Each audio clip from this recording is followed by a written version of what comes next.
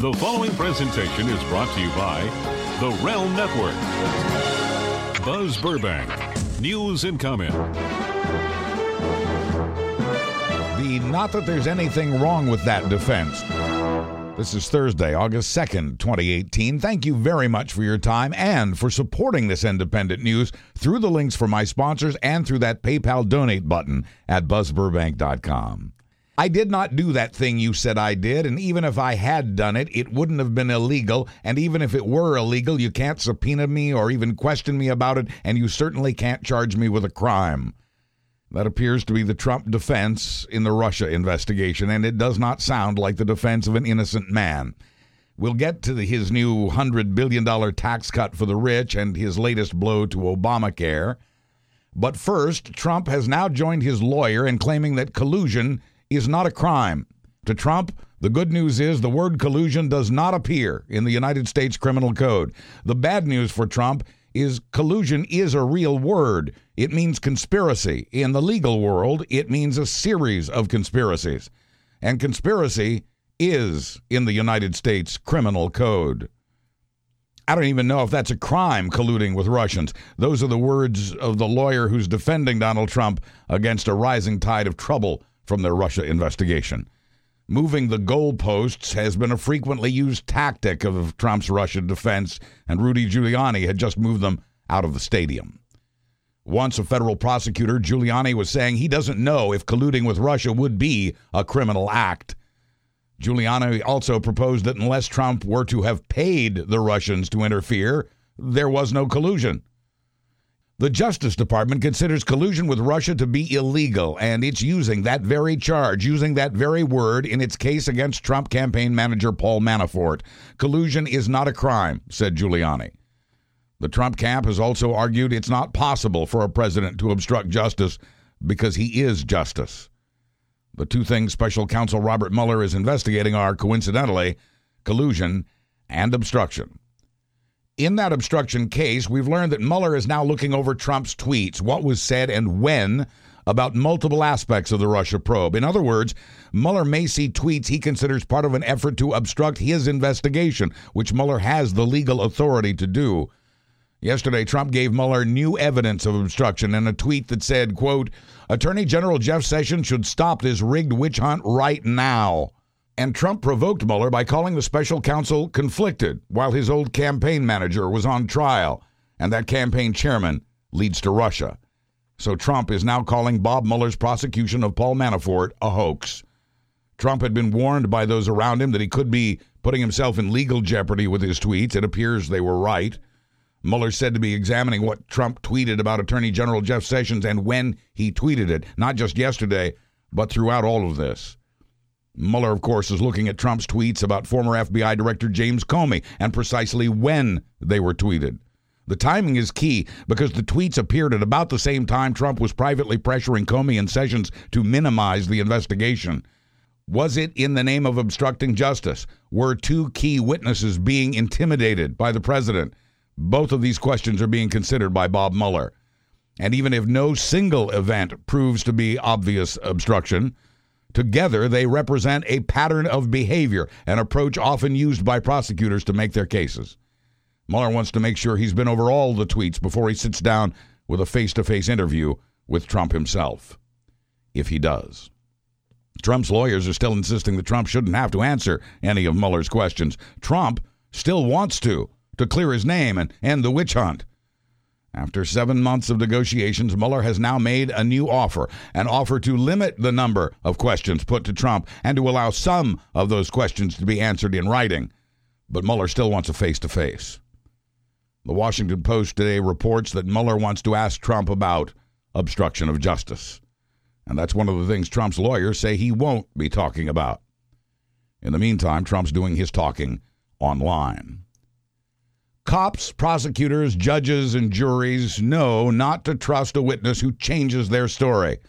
2 years ago, the Trump campaign denied the claim of a Russian official that Russians had been in touch with the Trump entourage. It never happened, said Trump's then communications director, Hope Hicks. There was no communication between the campaign and any foreign entity, she said, her public comments frequently dictated to her by Trump himself. And a year ago this month, we learned of the Trump Tower meeting between the Russians, Trump's son, Trump's son-in-law, and Trump's campaign manager to get supposed dirt on Hillary Clinton. Trump lawyer Jay Sekulow flatly denied the president was aware of that meeting and had no part in drafting his son's first public statement about that meeting. The statement said the meeting was about the adoptions of Russian children by U.S. citizens, a program that ended after Russia's invasion of Ukraine. And then we learned that Trump Sr. had signed off on the statement, and Sekulow responded, well, that's incorrect. But it wasn't. In the months that followed, we learned that Trump had not only signed off on his son's statement, he dictated it aboard Air Force One. Trump's story then changed again. With a White House statement, the president weighed in as any father would, based on the limited information that he had. This past week, we heard from former Trump lawyer Michael Cohen that Trump did know about the Trump Tower meeting beforehand and gave it the go-ahead. Cohen has no evidence to support that, and Trump denies the claim, but Cohen says he's willing to tell that and more to Robert Mueller, who knows about the multiple calls Donald Trump Jr. made to a same blocked phone number just before the meeting. Even Trump advisor Steve Bannon says there's zero chance that Don Jr. did not walk these Russians up to his father's office. But Robert Mueller does have evidence, an email to Trump Jr. promising documents and information, sensitive information at a very high level, part of Russia and its government support for Mr. Trump, end quote. Cohen's claim that Trump knew was the bombshell of the week. It meant that if Cohen's claims are true, Donald J. Trump did conspire and collude with the Russian government to tip a presidential election in his favor. And if that's the case, we are now mired in the biggest political scandal in American history under a president elected illegitimately. For now, there is no proof of collusion, but the circumstantial evidence is at this point overwhelming. Just before Trump took office, the Washington Post reported that the incoming National Security Advisor, Mike Flynn, had spoken with the Russian ambassador about the same time that the Obama administration had slapped sanctions on Russia for interfering in the 2016 presidential campaign. Incoming White House Press Secretary Sean Spicer was at that time denying reports that Flynn and the Russian had discussed Obama's sanctions. 6 weeks later, the Post reported that Flynn had discussed sanctions in that phone call to the Kremlin's ambassador. Fake news, said Trump. It's all fake news, he said. When Flynn flipped this past December, he made it clear he had discussed with others on Team Trump what to say in that phone call with the Russian ambassador. When Trump invited that ambassador and Russia's foreign minister into the Oval Office last year, he showed them classified information, according to the Washington Post. Trump's then national security advisor responded, "The story, as reported, is false." And then Trump changed his story again, admitting he had shared some classified stuff with the Russian officials. As president, he tweeted, "I wanted to share with Russia, which I have the absolute right to do." And in so doing, Trump had accidentally outed the Israeli source on which U.S. intelligence had relied to bring forth such information. We didn't know that for sure at first. That's what NBC News had reported. And then Trump accidentally confirmed NBC's reporting.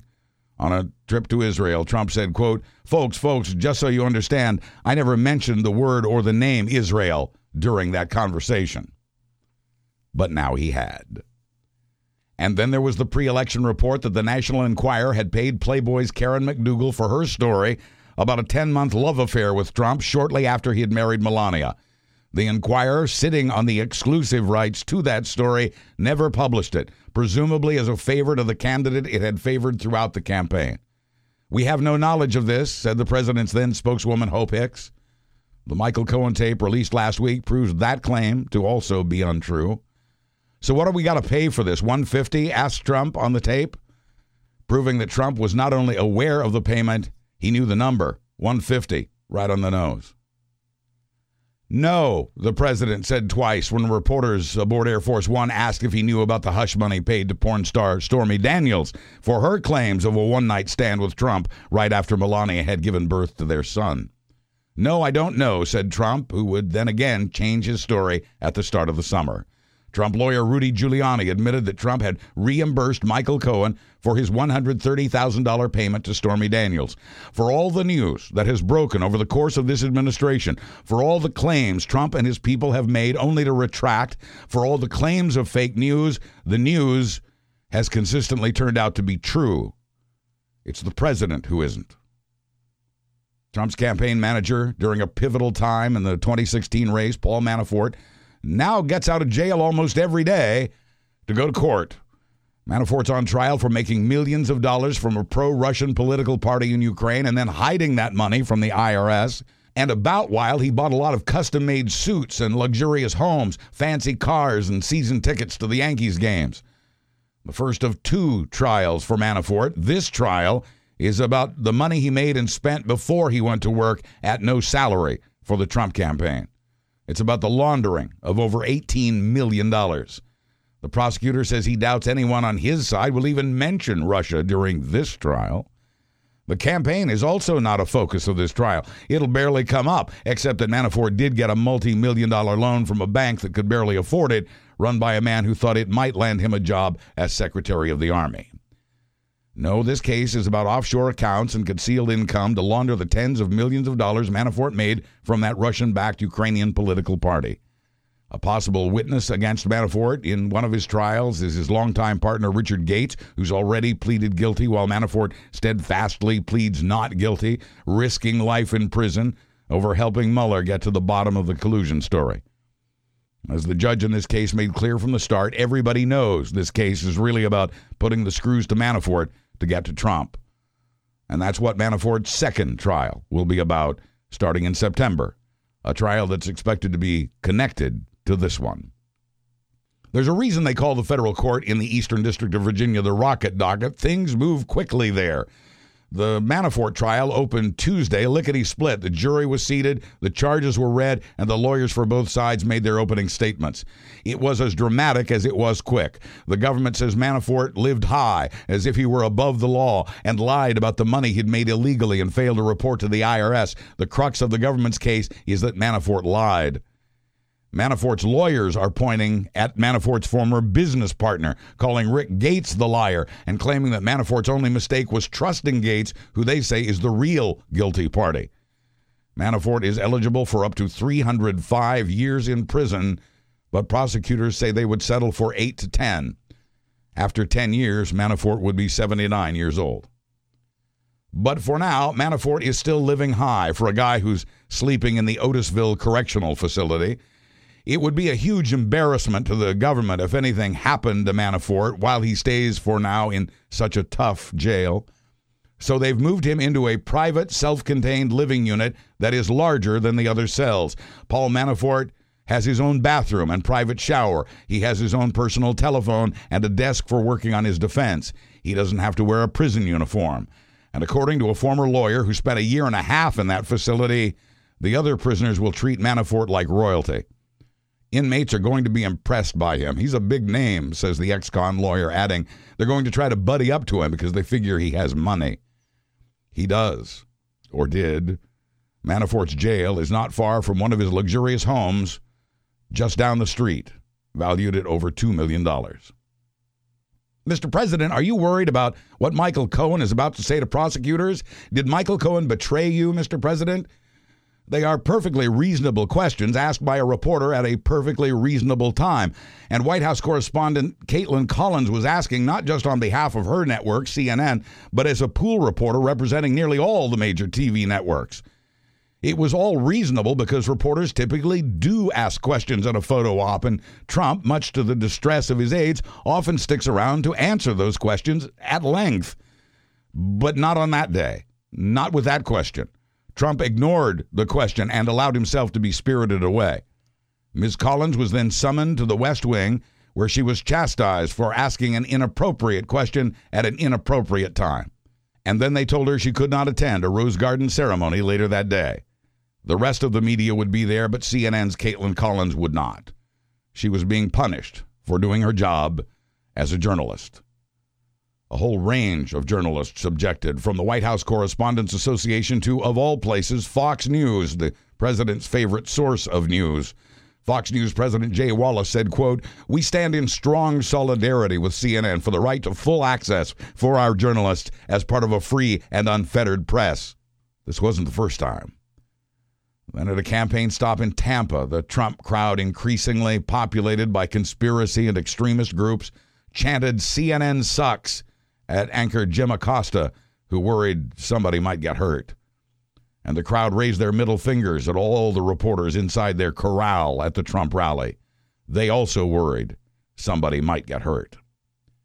The Trump administration, in its short history, has a long history of revoking press credentials and the like out of spite or revenge. Why do we have him in here? Asked Trump of one of his aides. He's banished individual reporters from the press plane when he travels, and he's kept them out of his rallies. The Washington Post reports through its sources that Trump has vented furiously and often about the impertinence and lack of respect from these reporters. You know, of course, about the scores of tweets about fake news and how reporters are dishonest people. He angrily critiques news coverage nearly every day and has mused about ending reporters' access to the White House. But it wasn't until this past week that the Trump staff finally let Trump have it his way and actually gave a reporter a timeout. But it's also part of a trend, with repeated attacks on CNN and NBC, where Trump once hosted a reality game show. He calls the free press the enemy of the people. And then over the weekend, we learned of a meeting nearly 2 weeks ago between Trump and the publisher of the New York Times, the news outlet he's referred to repeatedly as the failing New York Times, when in fact its readership has surged by 2/3 during Trump's presidency. It was a private, off-the-record meeting in which Times publisher Arthur G. Sulzberger apparently tried to persuade Trump that his attacks on the media are deeply troubling, divisive, and increasingly dangerous. Somebody might get hurt. But Trump broke the silence about that meeting in another Twitter tirade this past Sunday, accusing journalists of being unpatriotic and of endangering lives. Where was it he'd just heard something like that? Once Trump had revealed the meeting and what was discussed, Times publisher Arthur Sulzberger shared with readers the detailed notes he had taken during his meeting with Trump. They included his warning to the president that his verbal attacks on reporters in this country were prompting violence against reporters in other countries. But from his New Jersey golf club, Trump tweeted that you should not know what's going on inside your government. Quote, when the media, driven insane by their Trump derangement syndrome, reveals internal deliberations of our government, it truly puts the lives of many, not just journalists, at risk. Very unpatriotic, wrote Trump, adding, I will not allow our great country to be sold out by anti-Trump haters in the dying newspaper industry. Last week, in a speech to a Veterans of Foreign Wars convention in Kansas City, Trump pointed at the reporters who were there to cover the event. Don't believe the crap you see from these people, the fake news. And then came the kicker, Trump adding, just remember, what you're seeing and what you're reading is not happening. Trump continues chipping away at the nation's institutions, including journalism, despite pleas from the media to stop. What you're seeing, reading, and hearing is happening, and it will continue to be reported. Our nation's free press wasn't the only target for Trump's Twitter tantrum over the weekend. He stepped up his online anger against special counsel Robert Mueller, and he threatened a government shutdown if he didn't get the money for his border wall. In other words, Trump was pushing buttons manically, pushing buttons that would fire up his voter base for a midterm election that might lead to his impeachment. Hot buttons including immigration, the mainstream media, and attacking anyone who threatens his presidency. He could use the help.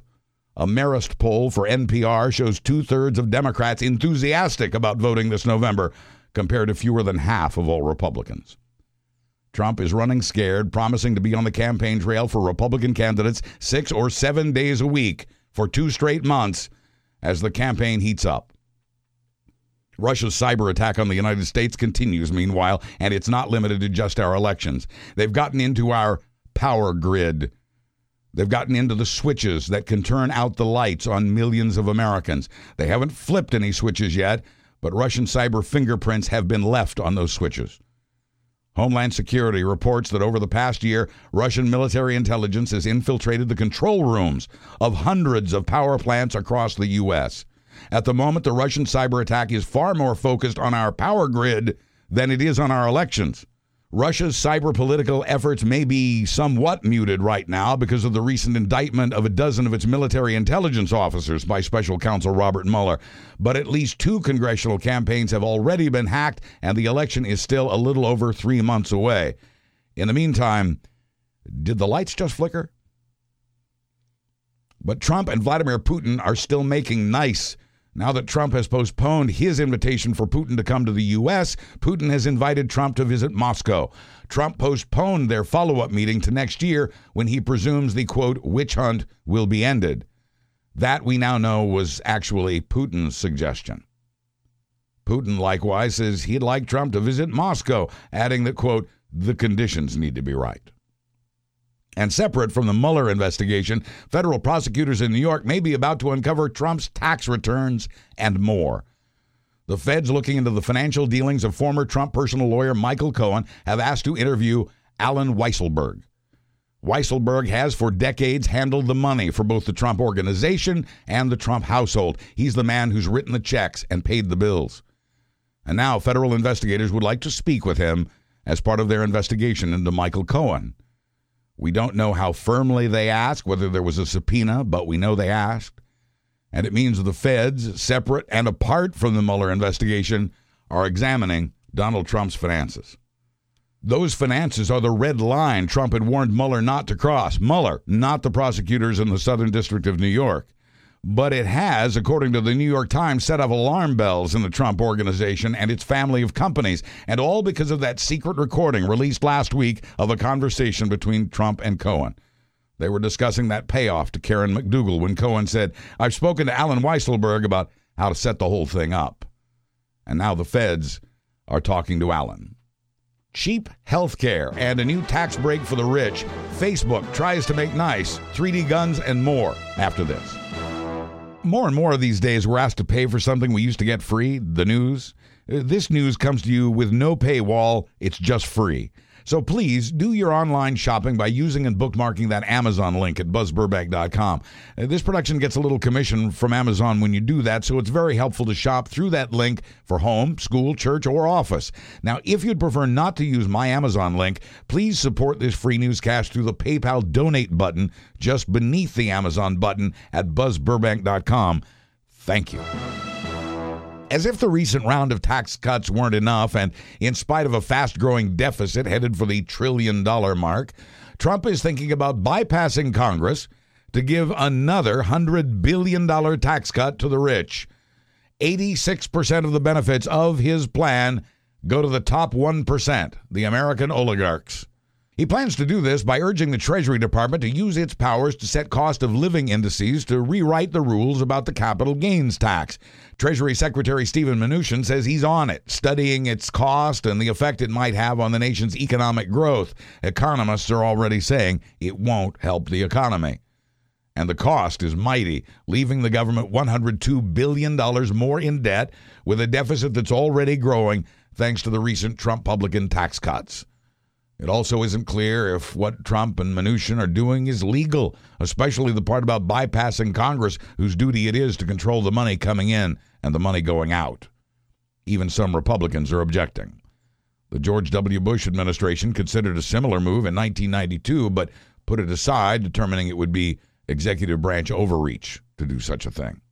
But that hasn't deterred this president, nor his Treasury Secretary, even as the deficit grows faster than expected at about $100 billion more per year.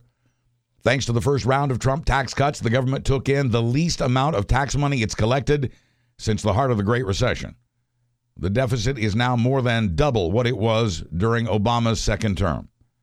When economic growth hit a flukish high note last week, Trump was on the South Lawn declaring, quote, once again, we are the economic envy of the entire world. Trump has also backed down on some of the new sanctions against European countries, and that could help avoid an all-out trade war with Europe. But Trump's metals tariffs remain in place, and that continues to be an additional source of tension with our allies. For those metals tariffs, the European Union has promised new tariffs on Harley-Davidsons, Levi's, and bourbon, threatening American jobs and companies. Quoting the EU negotiator, we can also do stupid. Some Republicans who worried Trump was reckless with his tariff say it now appears he knows what he's doing. Farmers, meanwhile, are concerned that Trump's $12 billion aid package for farmers hurt by his trade war is a kind of signal from the Trump administration that his tariffs and their suffering may continue for a while. Farmers are to get their relief money just before the November elections. But Trump has more than doubled down on his trade war with China. That 10% tariff on $200 billion in Chinese goods just jumped to 25%.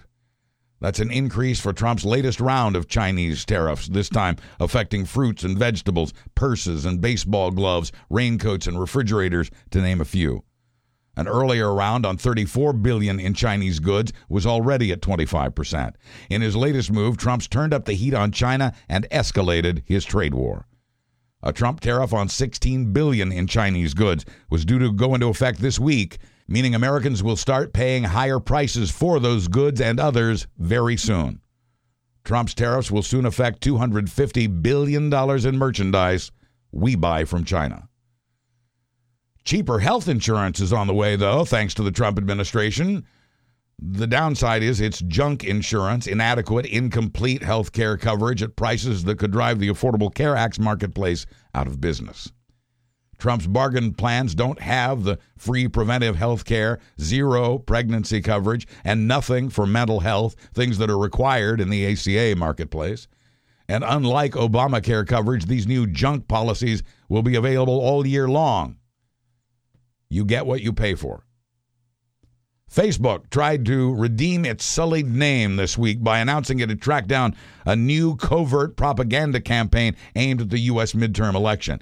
As in 2016, it's a campaign to spread divisive political messages and was trying to coordinate live protests in New York and D.C. scheduled for next week. One of the events was called Trump Nightmare Must End, NYC, and another called No to Unite the Right To. There were also posts about women's rights, Native American rights, all among the 36 fake accounts Facebook says it has now shut down. Facebook says the activity is consistent with what it saw around the 2016 election. The tracking and stopping of this latest disinformation effort is getting Facebook praise at a time it sorely needed it. The screws were already tightening on Facebook after its role in the Russia propaganda campaign of 2016. Its CEO had been dragged before Congress to answer hard questions about the company's lack of response to and the lack of forthrightness about the misuse of its data by Cambridge Analytica. The Federal Trade Commission is investigating Facebook over that, and Facebook may be hit with new government regulations backed by Democrats and Republicans. European nations are already imposing new rules on Facebook, and Facebook continued to be two-faced. Take, for example, the conservative conspiracy theory that survivors of the Valentine's Day massacre at a high school in Parkland, Florida, were not victims at all, but actors hired to advocate for gun control.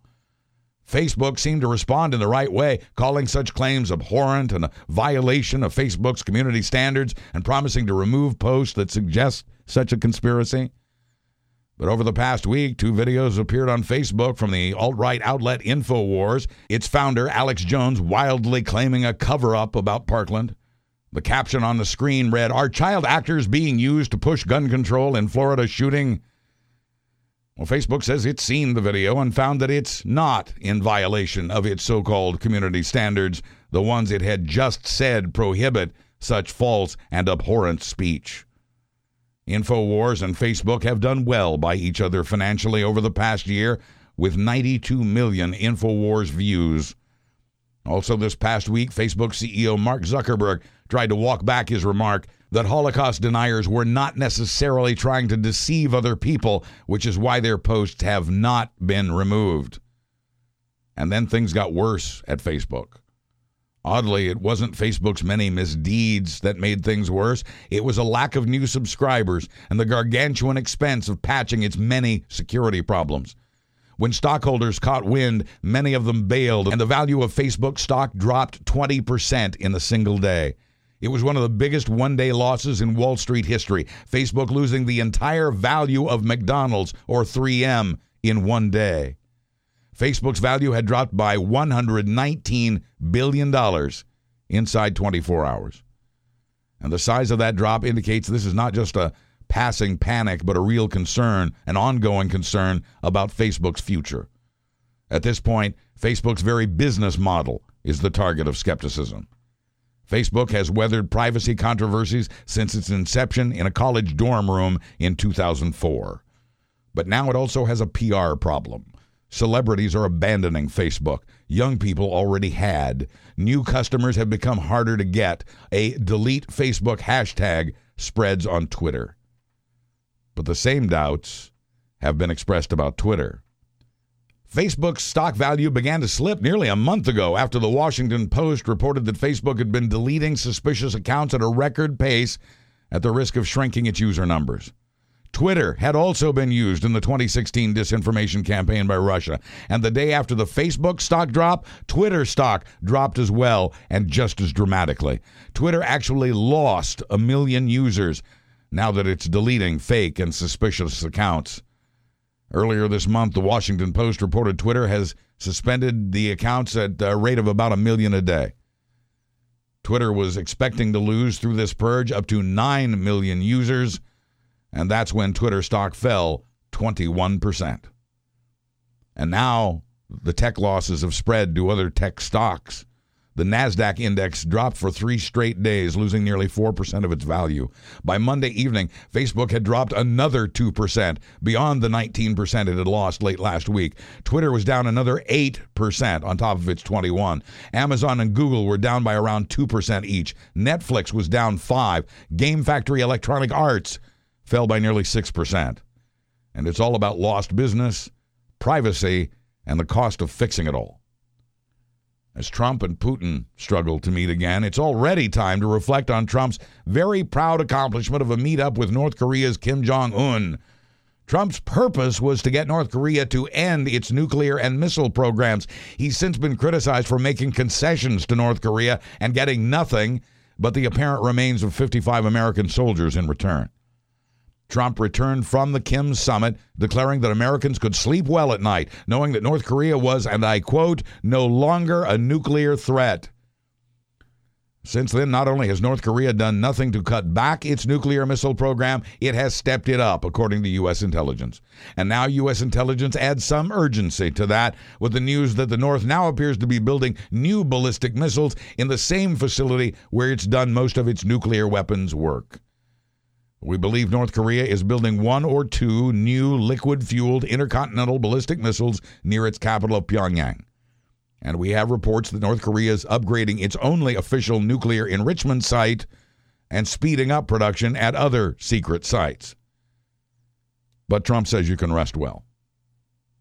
And now Trump wants to meet with the president of Iran, a country he's provoked by withdrawing from the global nuclear weapons deal and provoked further by punishing countries that do business with Iran. But as he wanted to do with Kim Jong-un and Vladimir Putin, Trump wants to sit down with Hassan Rouhani, the president of Iran. At a news conference, Trump said he would agree to such a meeting with no preconditions, a promise that was immediately contradicted by Trump Secretary of State Mike Pompeo, a proposal that shocked the U.S. intelligence community. But Iran said it had no interest in a Rouhani-Trump meeting, and the Trump administration then announced that the meeting probably wouldn't happen. But he tried. In the meantime, Democratic and Republican senators have joined forces to keep the United States in NATO, what with a president who's antagonized those allies, even threatening to withdraw from the defense group. A bipartisan bill would keep a president from pulling out of NATO without Senate approval first. 2 Democrats and 2 Republicans have sponsored the bill, including Virginia's Tim Kaine and Arizona's John McCain. It's a gift from the Trump administration to terrorists and criminals. Now anyone could get their very own gun that has no serial number and requires no registration and cannot be sensed by a metal detector. All they need is a 3D printer, which range in price from $150 to $1,500 for consumers. Amazon's choice is $350. These guns could even be produced in large quantities by terrorists or criminals or deeply misguided Americans. No background checks necessary. The Justice Department decided late last week to drop the Obama administration court fight that had been keeping these ghost guns off the market, mostly. But since the Justice Department's announcement of that decision, a website that offers the blueprints for everything from handguns to AR-15 had already published them. The Justice Department said the blueprints could go online this week, but a company that offers the plans had them up last Friday as soon as a federal judge in Texas denied a restraining order to keep those plans from going online. And by Monday, 1,000 people had already downloaded the AR-15 blueprints. By Tuesday, 2,500 gun plans had been downloaded, and now they're out there forever. 9 states have filed a lawsuit to stop the distribution of these gun-making instructions. Trump tweeted what seemed to be mild reservations about the availability of 3D printed guns, but with no firm resolve to stop them. The State Department had already heard from the attorneys general in 21 states asking the Justice Department to reconsider. Tuesday evening, a federal judge blocked the distribution of the gun patterns, and the owner of the website took them down for now. But the genie and the ghost guns were already out of the bottle. Something interesting and perhaps encouraging is happening at the troubled Veterans Administration. Trump's latest choice to run the VA, Robert Wilkie, is weeding Trump loyalists out of the highest ranks of the agency. Those Trump loyalists who've lately been barking the orders had caused a devastating morale problem in an organization tasked with serving veterans. And the senators who voted to confirm Wilkie as the new Veterans Administrator made it clear to him they expected him to fix that morale problem. Wilkie went right to work weeding out those Trump loyalists who'd caused all that stress. Loyalists who'd gotten their jobs where career public servants had once worked, all because of loyalty to Trump. The White House has no comment on Wilkie's house cleaning, but it could be better news for vets. A bit of change is also in the wind at the Environmental Protection Agency. There, Acting Administrator Andrew Wheeler announced he was reversing a decision by his predecessor, the infamous Scott Pruitt. On his way out the door, as a dozen scandal investigations closed in on him, Pruitt took one last punch at the environment he was supposed to have protected. On his way out, Pruitt removed new pending pollution controls from one class of diesel freight trucks known in the industry as gliders. Gliders use older engines that cough out dozens of times more soot and toxins than the more modern trucks. Well, the new guy, this Andrew Wheeler, made reversing Pruitt's order one of his first orders of business. Those glider trucks now will have to meet cleaner air rules, contrary to what Mr. Pruitt had said. It is not known whether Administrator Wheeler plans to reverse any other Pruitt orders that were equally devastating to the environment. There was another small victory for environmentalists this past week. The U.S. Supreme Court denied the Trump administration's request to stop a lawsuit demanding the government do more to fight climate change. The lawsuit had been filed by teenagers. Teenagers beat Trump in the first round of their battle to protect the planet, and they beat him in the United States Supreme Court. The teens say the government, by not fighting climate change, is violating the constitutional rights of future generations as well as their own. They're demanding the government implement a plan to phase out carbon emissions to stabilize the environment. The teens are getting professional help, of course, but they are not new to the legal system. It's not just because the Trump administration has propped up the fossil fuel industry while limiting growth in solar and other sources. These young people had actually first filed their lawsuit when Obama was president.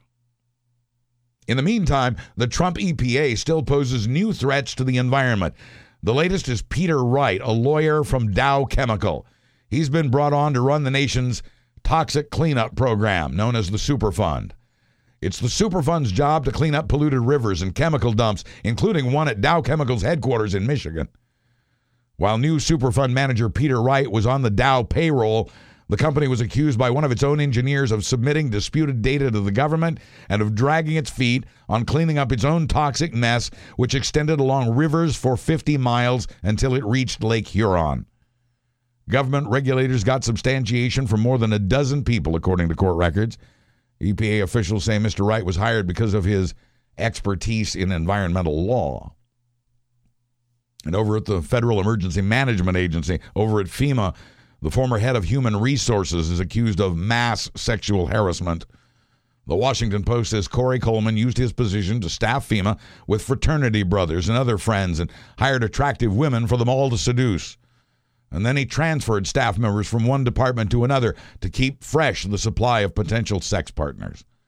Coleman acting deliberately, allegedly, to create a hostile work environment. Coleman himself is accused of making unwanted advances while he was in charge of HR, which is where sexual harassment complaints are supposed to be filed.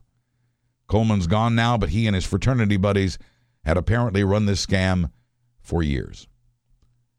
The Trump administration suffered another setback in court. A federal judge has greenlighted a lawsuit that hopes to keep the Trump Census Bureau from asking a question about citizenship. The census is supposed to be an actual head count, not just a count of citizens, and those undocumented will be reluctant to fill out the form for fear of being deported.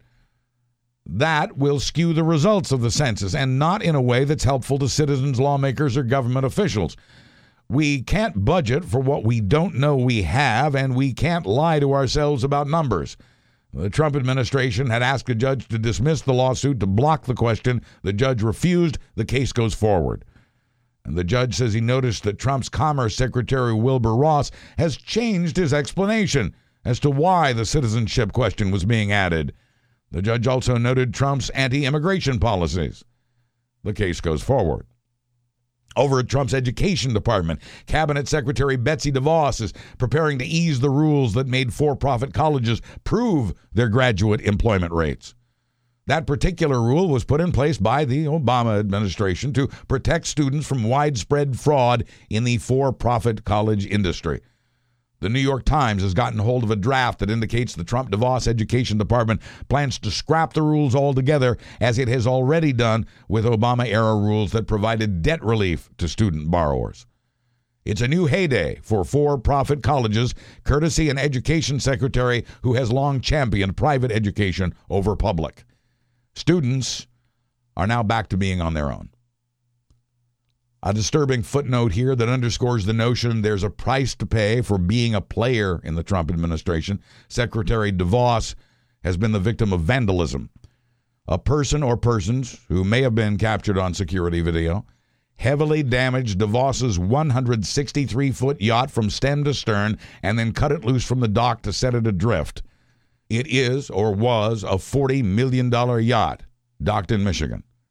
But DeVos and her family do have 9 other boats worth a total of $5.3 billion, thanks to her dad, who started Amway. So, to sum up, vandalism is a crime and morally wrong. And Betsy DeVos still has plenty of smooth sailing in front of her.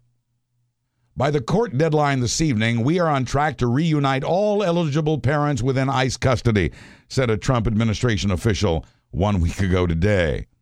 Note the use of the word eligible. It's why hundreds of children are still separated from 700 parents, with nearly half of those parents, 400, already deported without their kids. The rest of the parents either couldn't prove their parenthood or were in some other kind of legal trouble. Trump officials also pulled off a bit of a shell game, switching from counting the parents to counting the kids.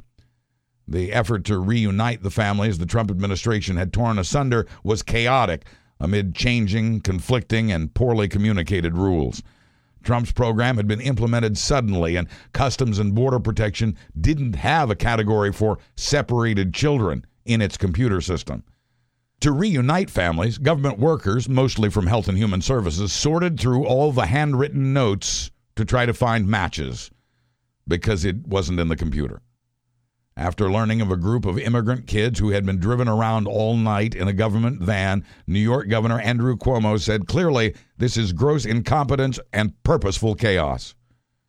Families that have been released have been dumped at a Greyhound bus station that's become a kind of makeshift Ellis Island. Americans are pitching in where they can, raising money, helping these families, immigration lawyers volunteering their services. All of this chaos, the result of Trump's short-lived zero-tolerance policy. So Trump rattled his sabers again on Twitter Sunday, writing that he'd be willing to shut down the government if Democrats don't vote to support his border wall. It isn't going to happen, of course. Republicans aren't about to let the government shut down for a third time this year, just because Trump is having a wall tantrum. It was just a reminder to Trump's base, really, that he's still tough on immigration, which he believes is the key to his political success. It's a base he hopes can protect him from a midterm election that might lead to his impeachment. That upcoming election is why Trump was here in Tampa, Florida this week, explaining we should have voter ID laws because you have to show an ID just to buy groceries. Salon.com's Bob Cesca heard that all the way back in our Washington studio. Bob? Thank you, Buzz. Just about everyone in the resistance is talking about one thing right now, and it's not just the latest damage inflicted upon the nation by the clown dictator in the White House. We're all desperately spreading the word online and elsewhere that voting in the forthcoming election will decide whether democracy as we know it continues to exist here. Indeed, the Get Out the Vote effort has been underway since 11/9/16, and it's most decidedly a good thing, obviously. Ideally, though, we shouldn't have to be so proactive about voting in this country. It should be automatic, especially given the Trump crisis. We shouldn't have to insist or cajole our fellow citizens to get registered or to show up to vote on November 6th. We really have no choice, given how too many Americans take democracy for granted, refusing to even register. The fact that it's such a challenge to deliver enough Democratic voters works out quite well, though, for Donald Trump and his party. And not simply in terms of the potential outcome of the midterms. Generally speaking, when voter turnout is high, Republicans tend to lose elections. It's just the way it's always worked out, with some exceptions, of course. This well-known dynamic was famously highlighted by conservative kook Paul Weyrich back in 1980. Now, many of our Christians have what I call the goo-goo syndrome. Good government. They want everybody to vote. I don't want everybody to vote. Elections are not won by a majority of people. They never have been from the beginning of our country, and they are not now. As a matter of fact, our leverage in the elections, quite candidly, goes up as the voting populace goes down. Knowing this, it's not difficult to understand why albino sleestack Mitch McConnell and the Senate Republicans blocked a measure by the Democrats to increase funding for election security.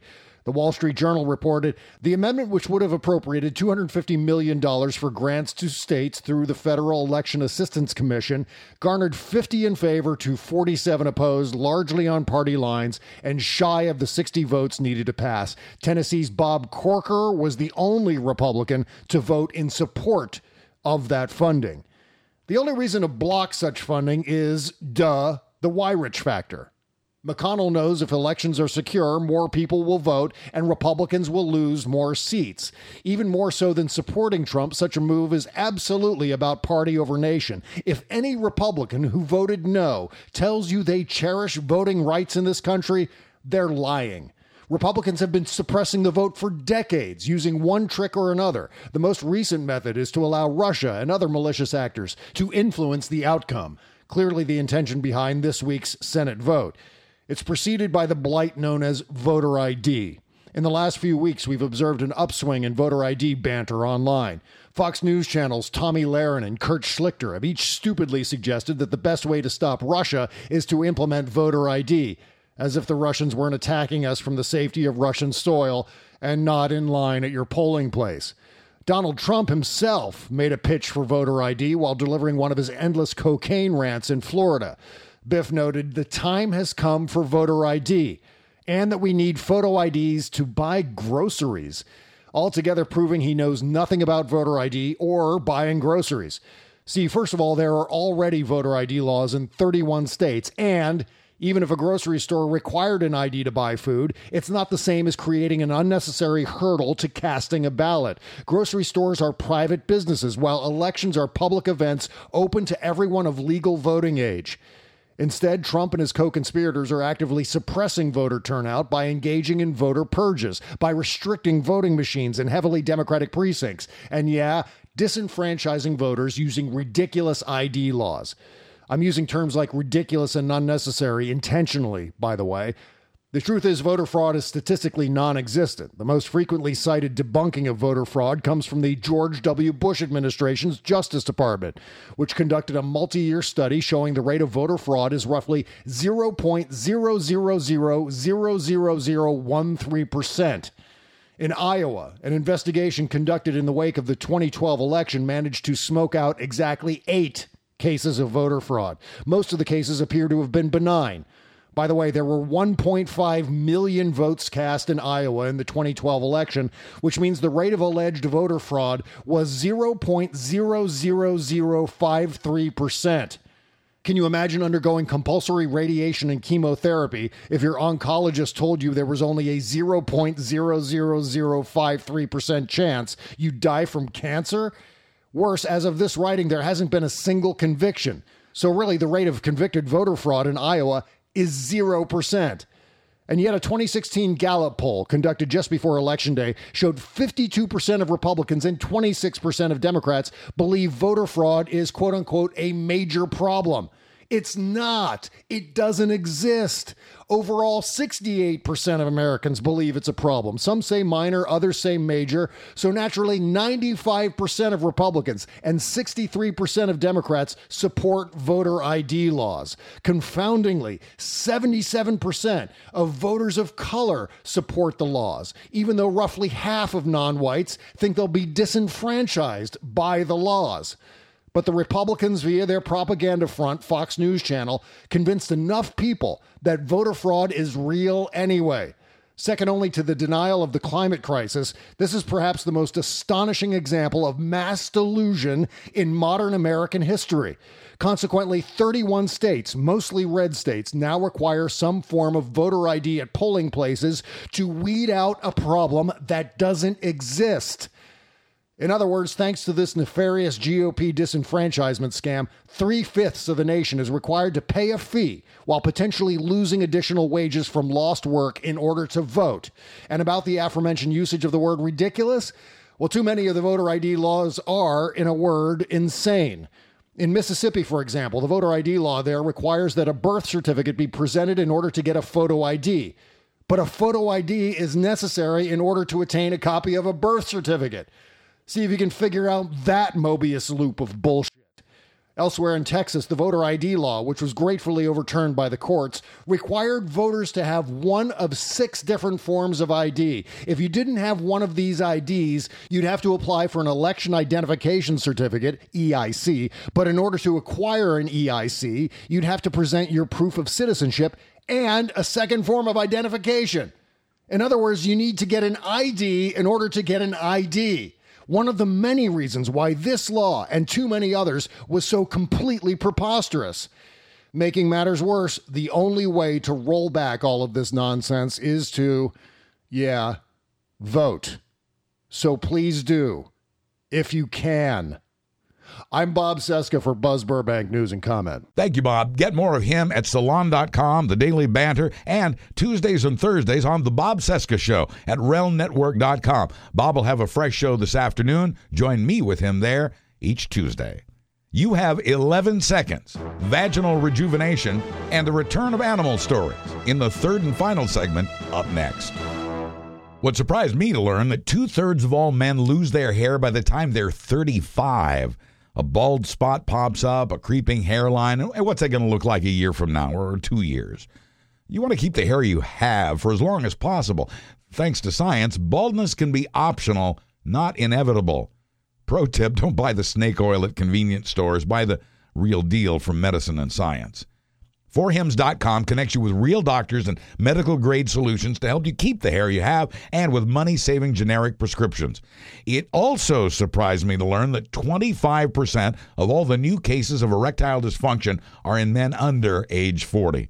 4hims.com is a guy's one-stop shop for hair loss, sexual wellness, and more with advice and prescription-grade medications, not herbal supplements, all at a fraction of the usual costs. No waiting room, no awkward doctor visits, and no pharmacy lines. It's all much, much faster, a real time saver.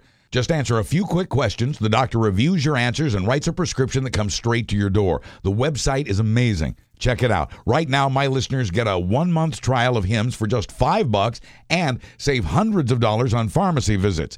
Now, that includes a consultation if you want it. See their website for details. This is a very limited offer, so hit pause right now and go to 4hims.com/BBNC. I'll be here when you get back. In the meantime, I'll spell it. That's FORHIMS.com/BBNC. 4hims.com/BBNC. We also learned this week that the TSA has had U.S. Marshals tailing travelers who are not on any watch list and not suspected of any crimes. We learned they have been doing this for years, since before Trump was president. The program, now in its 8th year, is called Quiet Skies, and the surveillance is based on travel histories and suspicious behavior like sweating or frequent trips to the restroom. Revelation of the program has raised new privacy concerns for ordinary Americans making routine trips inside the United States. In its 8 years, the Quiet Skies program has not disrupted any criminal plots and hasn't made a single arrest. There were only 16 people on the government's no-fly list on 9/11. Today, there are over 64,000. But we've also just learned that the TSA is considering ending passenger security screenings altogether at more than 150 small and mid-sized airports. The TSA recommendation says terrorists aren't attracted to small planes because of the loss of life being limited to maybe just 5 people. Although the airport in Portland, Maine, isn't likely to be included in the TSA's proposal, it is the small airport from which the 9/11 attackers took to the skies. The TSA is also talking about eliminating the aforementioned Air Marshals program. You have 11 seconds. That's the average length of time a doctor will listen to what you have to say as the two of you begin your conversation. 11 seconds. The doc may then ask about something else or just focus on what you said in that first 11 seconds. A new study shows most patients don't get to the main reason for their visit in that 11 seconds, succeeding only about 1/3 of the time. The doctors at the University of Florida say doctors need to listen longer and patients need to get to the point more quickly. The study also found that doctors who listen to patients who speak up can save time, cutting the length of the consultation and or exam. Also this week, the government warned against vaginal rejuvenation. It's cosmetic surgery for women, often using lasers and the like to remove tissue, to reshape, smooth, and tighten the vagina's appearance to meet pornography's definition of beauty. And it can be dangerous, says the Food and Drug Administration, as it reports numerous cases of burns and scarring and pain afterward, especially during intercourse. The FDA also warns of deceptive health claims about these procedures.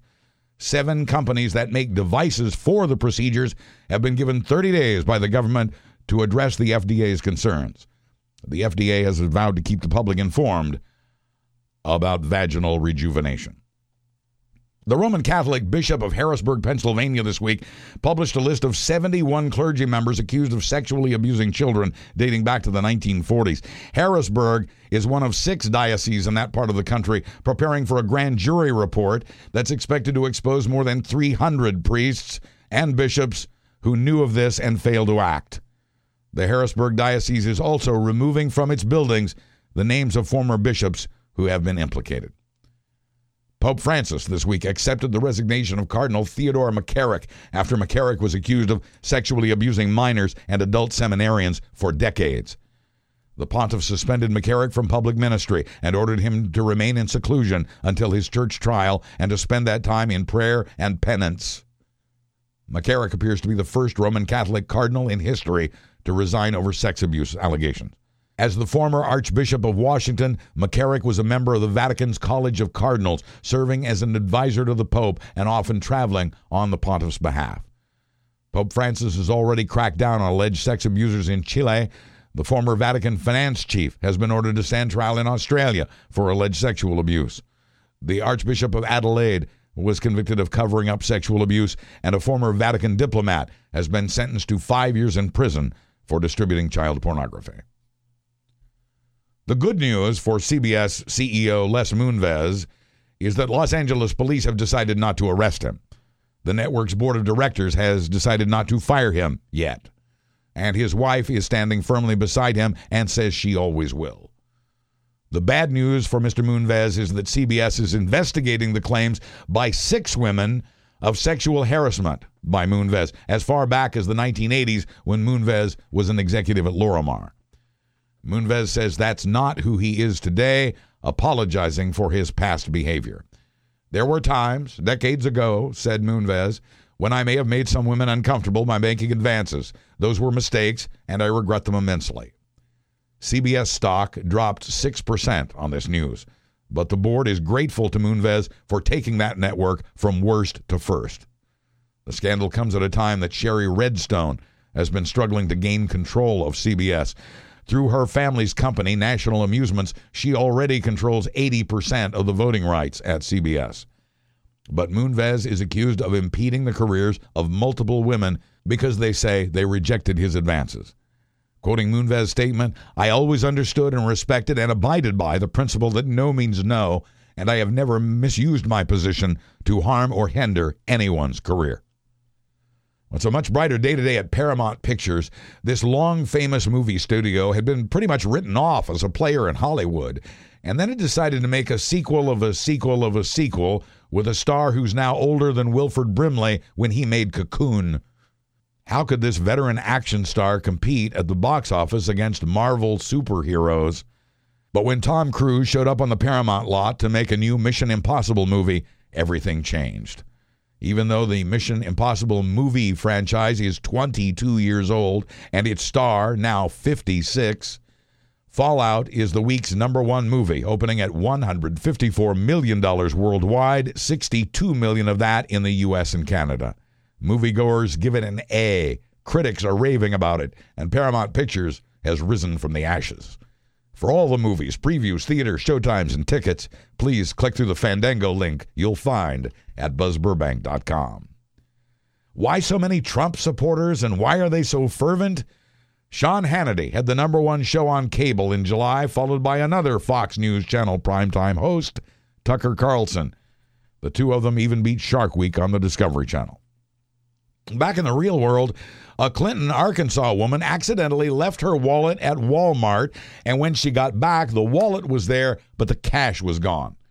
She went straight to the cop shop to report the theft, and a day or two later, she got a call back from the police.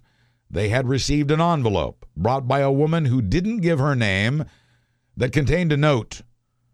"To the lady that left her wallet at Walmart, please forgive me, as I always strive to have integrity, and that day I failed miserably." A thief's apology and the return of the $160 she had taken. So a man and a gator walk into a store, and the man says, "Y'all ain't out of beer, are ya?" Dateline, Florida, Jacksonville Division. Robbie Stratton walked into the Safeway discount beverage store and opened with that question about the beer as he carried an alligator in his arms. "Is he taking the last bit of beer?" asked Stratton as he chased customers around the store, pointing the gator at them. "You aren't taking the last bit of beer, are you?" he shouted on the video. Yes, of course, there's video. Jacksonville police aren't sure if Robbie broke any laws, but Robbie says it's cool, saying he knows everybody in the store. He also says he doesn't remember any of this, and he says he has no idea where he got the alligator. Greetings from Florida. The way to distinguish a donkey from a zebra is, on a zebra, the stripes don't rub off. At the Garden Municipal Park in Cairo, Egypt, the zebras on display there appear to be donkeys that have been painted with black and white stripes.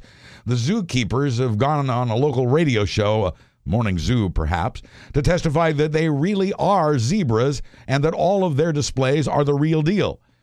Pictures of the zoo's proudly displayed zebras went viral, prompting a veterinarian to note that the coloration of the face was wrong for a zebra.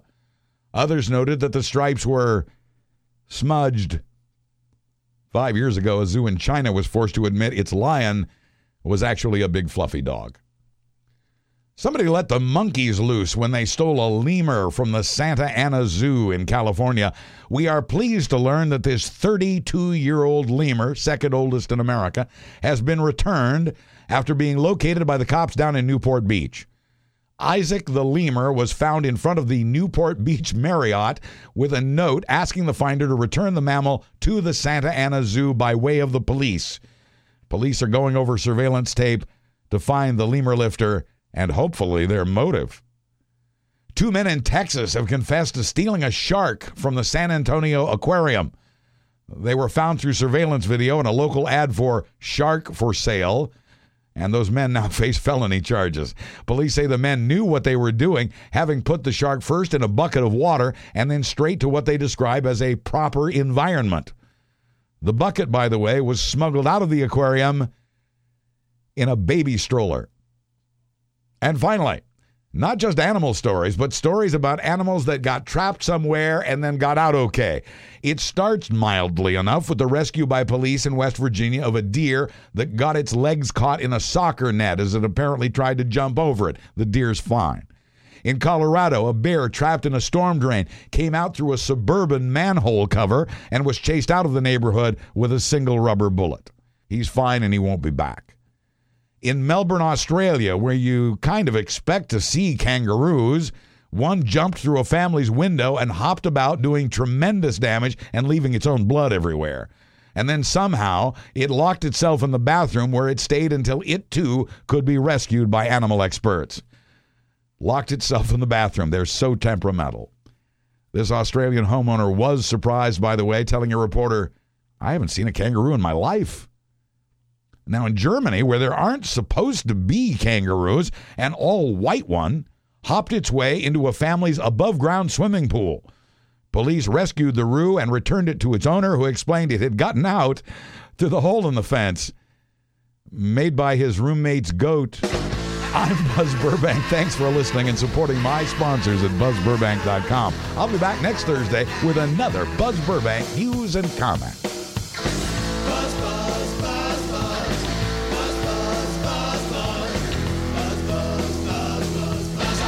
The preceding presentation was brought to you by the Realm Network.